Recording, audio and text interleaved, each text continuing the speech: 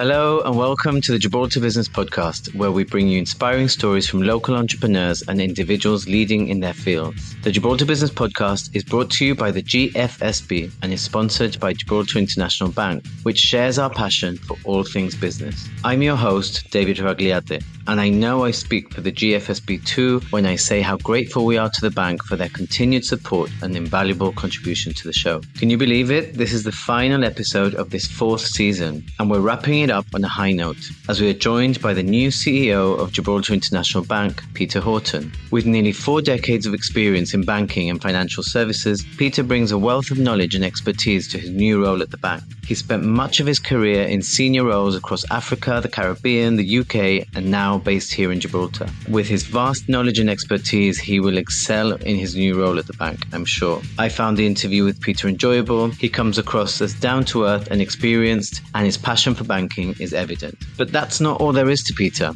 He's also a fan of Everton FC. Okay, but we won't hold that against him. So sit back, relax, and join us for an exciting conversation with one of Gibraltar's newest leaders. So Peter, thanks a lot for your time today. Thank you, David, and good to meet you. Thank you. For the benefit of our listeners, can you tell us a little bit about your background? Yeah, no, absolutely. I started my career originally with Barclays and worked for them for about 20 years in total.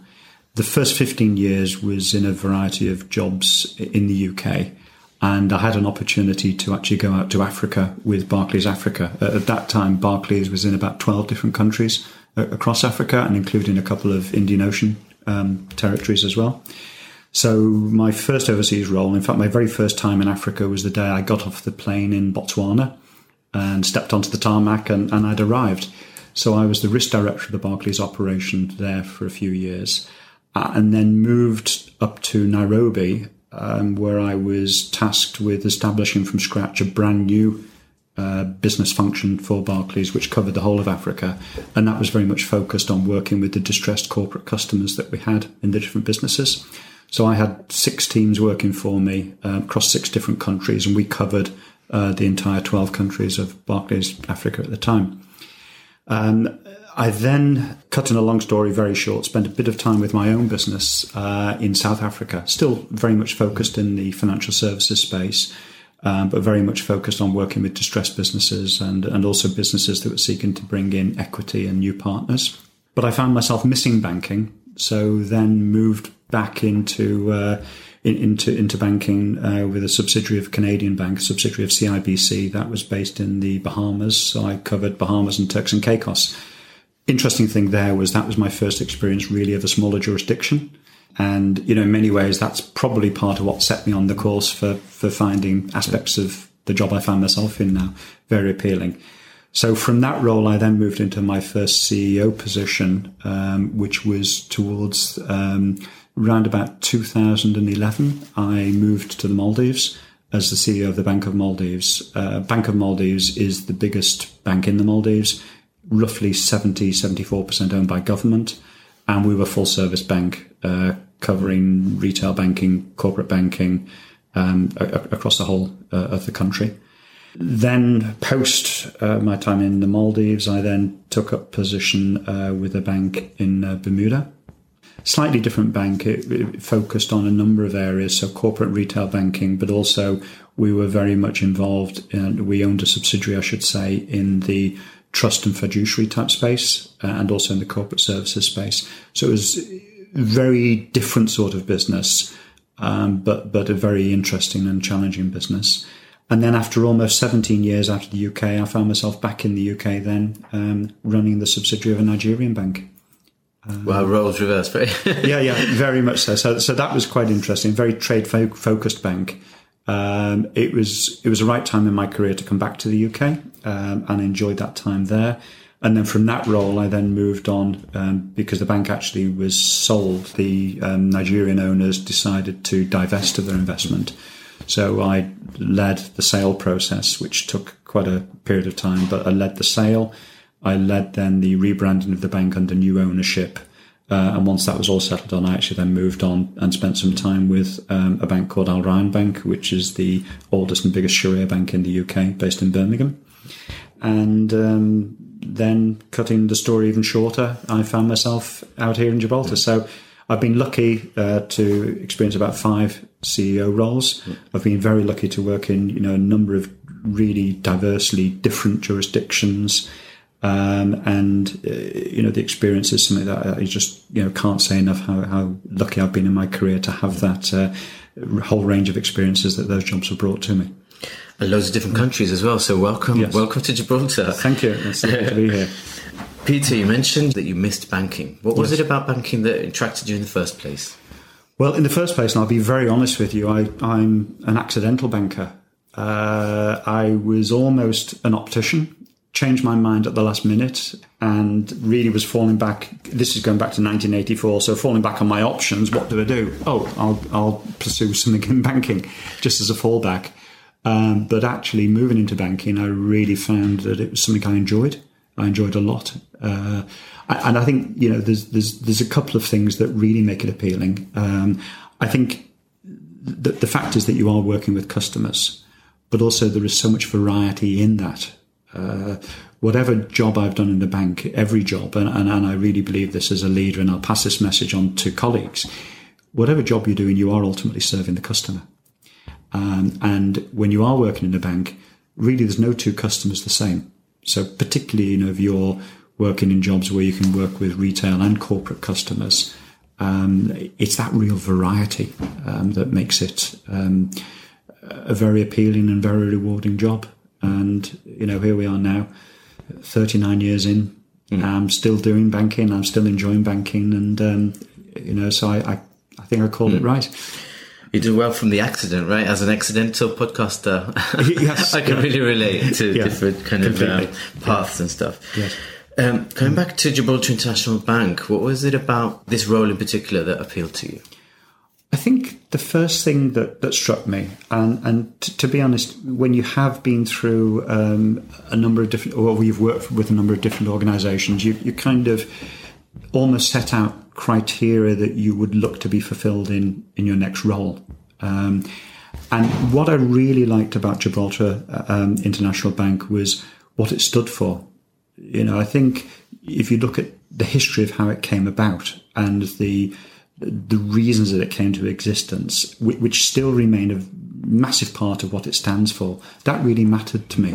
And I felt, to have the opportunity to run a bank that was fulfilling such a need for not just the community, but the economy itself, for the country itself, really, really appealed for me. And I think when the purpose is clearly defined, and the purpose is clearly a very good purpose, that becomes a very rewarding job in and of itself, really.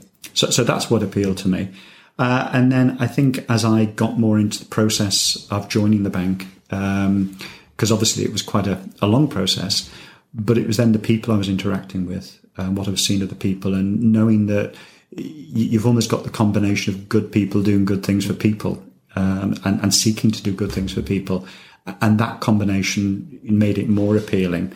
And then the third leg, I would say, really why I was drawn to the role was what I could see as the opportunities for this business going forward, because I think it's achieved an awful lot in its 9 years since conception, 8 years of operating. In fact, the bank celebrated its 8th birthday Friday just gone. Wow. And I think, the journey isn't over. There's a lot of opportunity I think that this bank can still pursue. And what I don't want in life is a job where you're just a gatekeeper or you're just, caretaker.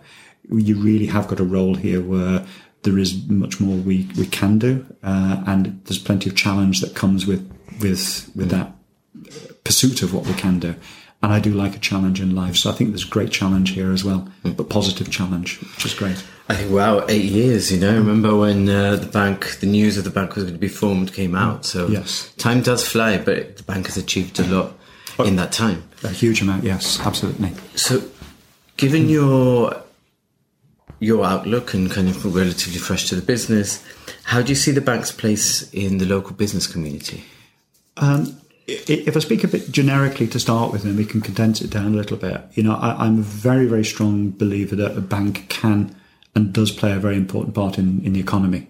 first and foremost. And if you then look at us more specifically, I think within the community, and particularly the business community, it's actually acting as an enabler.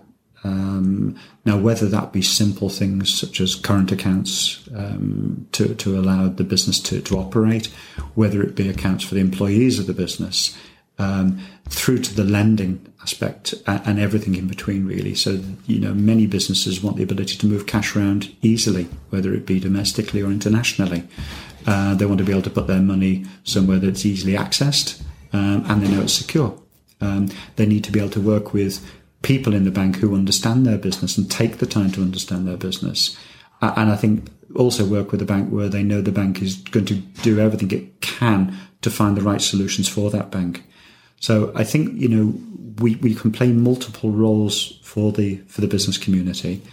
But at the heart of it, I think it's actually accepting and being privileged to know that we are also part of that community. And so it is that partnership that I think allows us to get the best out of our customers, but also hopefully give the best back to our customers that we can as well. So that's a combination of listening. It's also a combination of understanding. And hopefully, in the time that we've been here, we have achieved a lot in that regard. And certainly the customers I've managed to speak to so far, really appreciate what we have done, what we're trying to do. And are excited about what we might be able to do for them in the future as well. That's something with the future. Can you give us an idea? Because you mentioned you didn't want to be a gatekeeper. Yeah. What are your plans for the business community, or any key growth opportunities that you can share with us? It's probably, if I'm completely honest, probably too soon now. I have got, we are talking about where we see the next steps for the bank. But I think only 3 months in right now, there's a fair bit more I just want to make sure I've absorbed properly. And the last thing I want to do is to sort of either make promises or suggest things that don't come to pass. I'll come and meet you again in a few months. Yeah, and you're more than welcome to come back. Hopefully we'll have a better cup of coffee for you next time you're here. But no, I think if I talk very high level, I think what is very important for the future is around the ability of the bank to maintain what is relatively nimble in what we've done. The reality is we don't have a head office. So the reality is our ability to make decisions can be much more responsive, much more instant than perhaps if we were a bigger organisation. But that said, I think what we are seeing in the business world, and I can compare back 5 years, 10 years, 20 years, is a very rapid pace of change. You've got new entrants to the market. You've got new products on the market, and that doesn't necessarily mean customer products, but it's products that banks can engage to deliver different services to the customers that we have as well. So I think one of the things that we need to accept as part of our thinking going forward is this continual renewal. I luckily in my long career I can compare and contrast at times, and change was very slow at the start of my career. What we did this year was the same as last year, it's the same as the year before. Whereas I think if you look at the financial services sector today, and even just the changes that we've seen, whether it be Apple Pay, something probably we didn't imagine 10 years ago we'd have the ability to pay with our phone so easily. And so I think one of the things that's very important going forward is that we've got to be in a position that we can be highly nimble about how we engage with technology, and therefore how nimble we then become in terms of bringing to our customers what they expect. I think because there are so many players and there are so many organisations now bringing new products, exciting products, probably the days of having just a few competitors are long gone. But the days of customers' expectations being radically different to what they used to be. Once upon a time, the customer would take what you had. It was take it or leave it type, whereas now you can't have that. So that's something that I think is a huge opportunity for us. And it's a very exciting opportunity to be really embracing and establishing ourselves as an organisation that can nimbly move to the new technologies and new opportunities that those bring for us on a go-forward basis. I bet just the challenge of keeping up with technology trends is enormous, right, for a small bank? Yeah, huge. Even for a big bank, to be quite honest. In fact, in many ways for a big bank, it's even tougher. And it's not just technology as it pertains to delivering a customer solution or a customer proposition. It's the technology that allows you to do all of the back office stuff more easily, the processing, the analysis, the reporting. Regulation, maybe. Regulation. As much as we've seen regulations grow over the last 10, 20 years, the pace of companies bringing products to market that allows banks to keep abreast of that and do it even more efficiently is also quite significant. Whether it be technology to support AML, whether it be technology to support reporting to the regulator, whether it be technology that just helps you manage your balance sheet more efficiently. There's a whole range there of things. And some of those things are things that we have already deployed in the bank. And they do allow you to, I think, ultimately make the end experience for the customer and the internal experience for our internal stakeholders far better. Opening a bank account has challenges today that it didn't used to have. And the challenges are absolutely right and proper. But the more we can use technology to make the process one with less friction, the better, really. The other area of technology that we haven't touched on, but it's a huge one, is just the whole area of cyber, and particularly the threats that we have. And you may be aware some years ago there were some challenges within the market, and we responded with very substantial investments there to protect our customers and keep them safe. And all of those areas of technology are ones that the bank is not shy in investing in, continues to invest in, continues to bring in partners when we need to bring partners to make sure that we're doing the absolute best we can to have systems that deliver for our customers, but also systems that keep the bank and our customers safe as well. Peter, obviously we're talking about some of the challenges that are coming from competition, maybe technology, regulation, cyber, all of it. There's a lot, and not to carry on the downward or the downer thread, but the recent financial turmoil has impacted banking industry. How does that play out here in Gib? It's a good question. I think there's elements that we probably haven't seen fully how it will play out. I think there's probably two aspects we could touch on. One is the financial turmoil, and as it's then fed through to higher interest rates.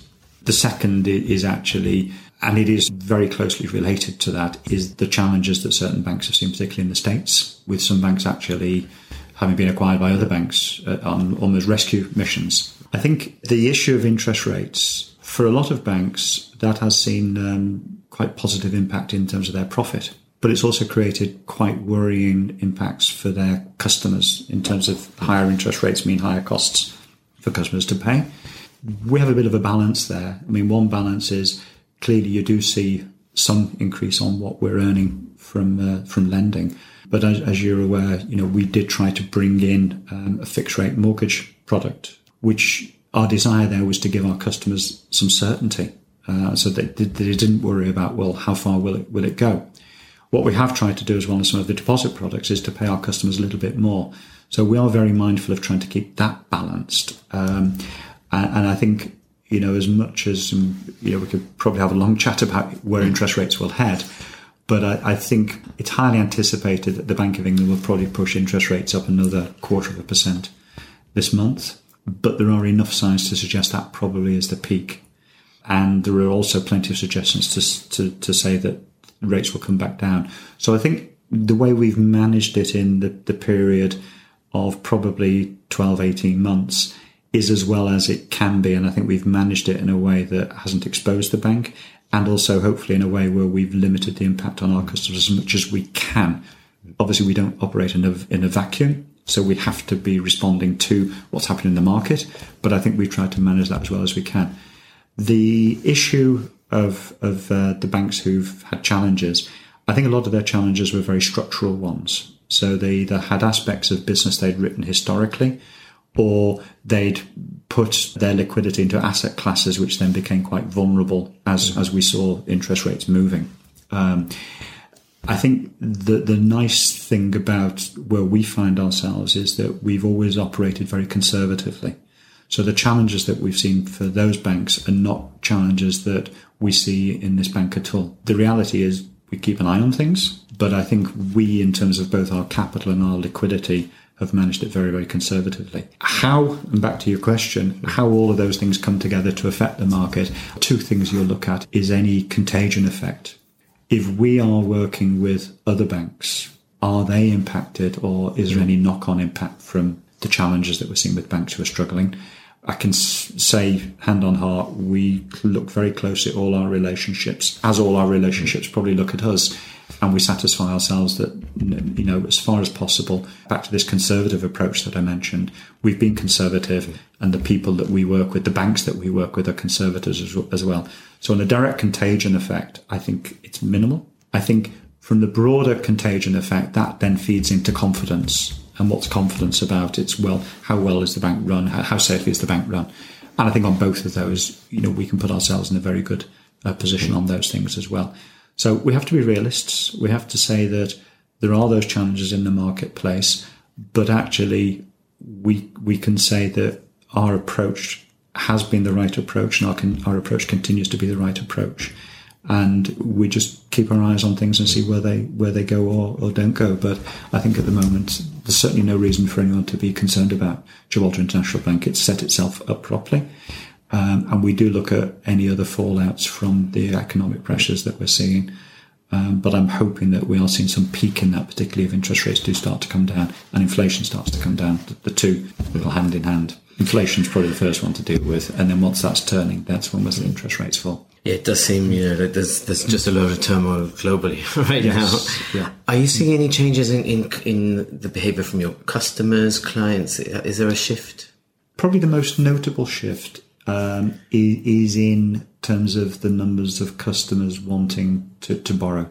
A lot of people will be put off by the higher interest rates. A lot of people will be put off by uncertainty in the market. So I think as certainty begins to come back, and hopefully as interest rates turn, we'll see that come back. But I think the reactions that you've seen have been entirely expected and fully understood by us, that will be the impact. It's not to say things have dried up, and far from that. That's one area that we have seen some degree of reaction. I think the other area that is less directly visible in terms of the numbers, but more visible in the behaviours, is for those customers who are really struggling with the cost of living crisis. And so there will be some aspects of activity there that we see and that we're aware of. We've tried to do things where we can to assist in that. It's a very difficult one. We're really, really mindful of it. And certainly where any customers are experiencing difficulty, perhaps they've got borrowing with us, we'll always work very closely with them to try and assist them through that. But, we're acutely aware of the pressures that the cost of living crisis is bringing directly to a number of people, but also then there's a knock-on effect. So, as members of the business community here, we know that perhaps people's monthly spend, weekly spend, daily spend, whether it be in restaurants, whether it be just in supermarkets, has reduced as well. So, it knocks on across everybody. And that shift in behaviour is something that, as I say, the numbers aren't showing it, but we are fully aware of it because we're members of the community and we do try to understand what our customers are feeling. As I say, help where we can. So Peter, 3 months in, and based on our chat just so far, there's so much for you to do. Yes. So what's your vision for the bank? Where do you want to take it? As I said before, I think it's too soon for me to say specifically where I want to take it. But where I do want to be is, I think, we have got a bank today that I think everybody can be very proud of. In a very short period of time, this bank was up and running, and it's really substantially delivered on its vision of providing banking for the community of Gibraltar and a wide range of services with quite a strong focus on service. So we've achieved there. What I would like to think, in terms of the next phase of our journey, it has to start with being a bank that everybody can be proud in. I think there is something special. When you ask me why I came here, it is because of that special thing, and that must always be part of us. That's part of our DNA. And we have to keep that. So I want this to be a bank that's special. I want it to be a bank that is actually seen by its peers and perhaps seen by banks outside this country as something special. Within all of that, it's about delivering. It's about making sure that where we are is that we're always the preferred or the go-to bank for our customers. I think it's a bank where we have a workforce who continue to be proud to work for Gibraltar International Bank, and hopefully a long queue of people who want to come and work here as well, because that tells me a lot. And I think, a bank that we can perhaps have a follow-up interview maybe in 3 years' time where we can say, gosh, did we really do all that in the last 3 years? Yes, we'll do it. We'll definitely do it for the show. The invite's definitely on. So no, I think, it is all about, there's a lot of pride about this bank. There's a lot of pride inside it, and there's a lot of pride outside.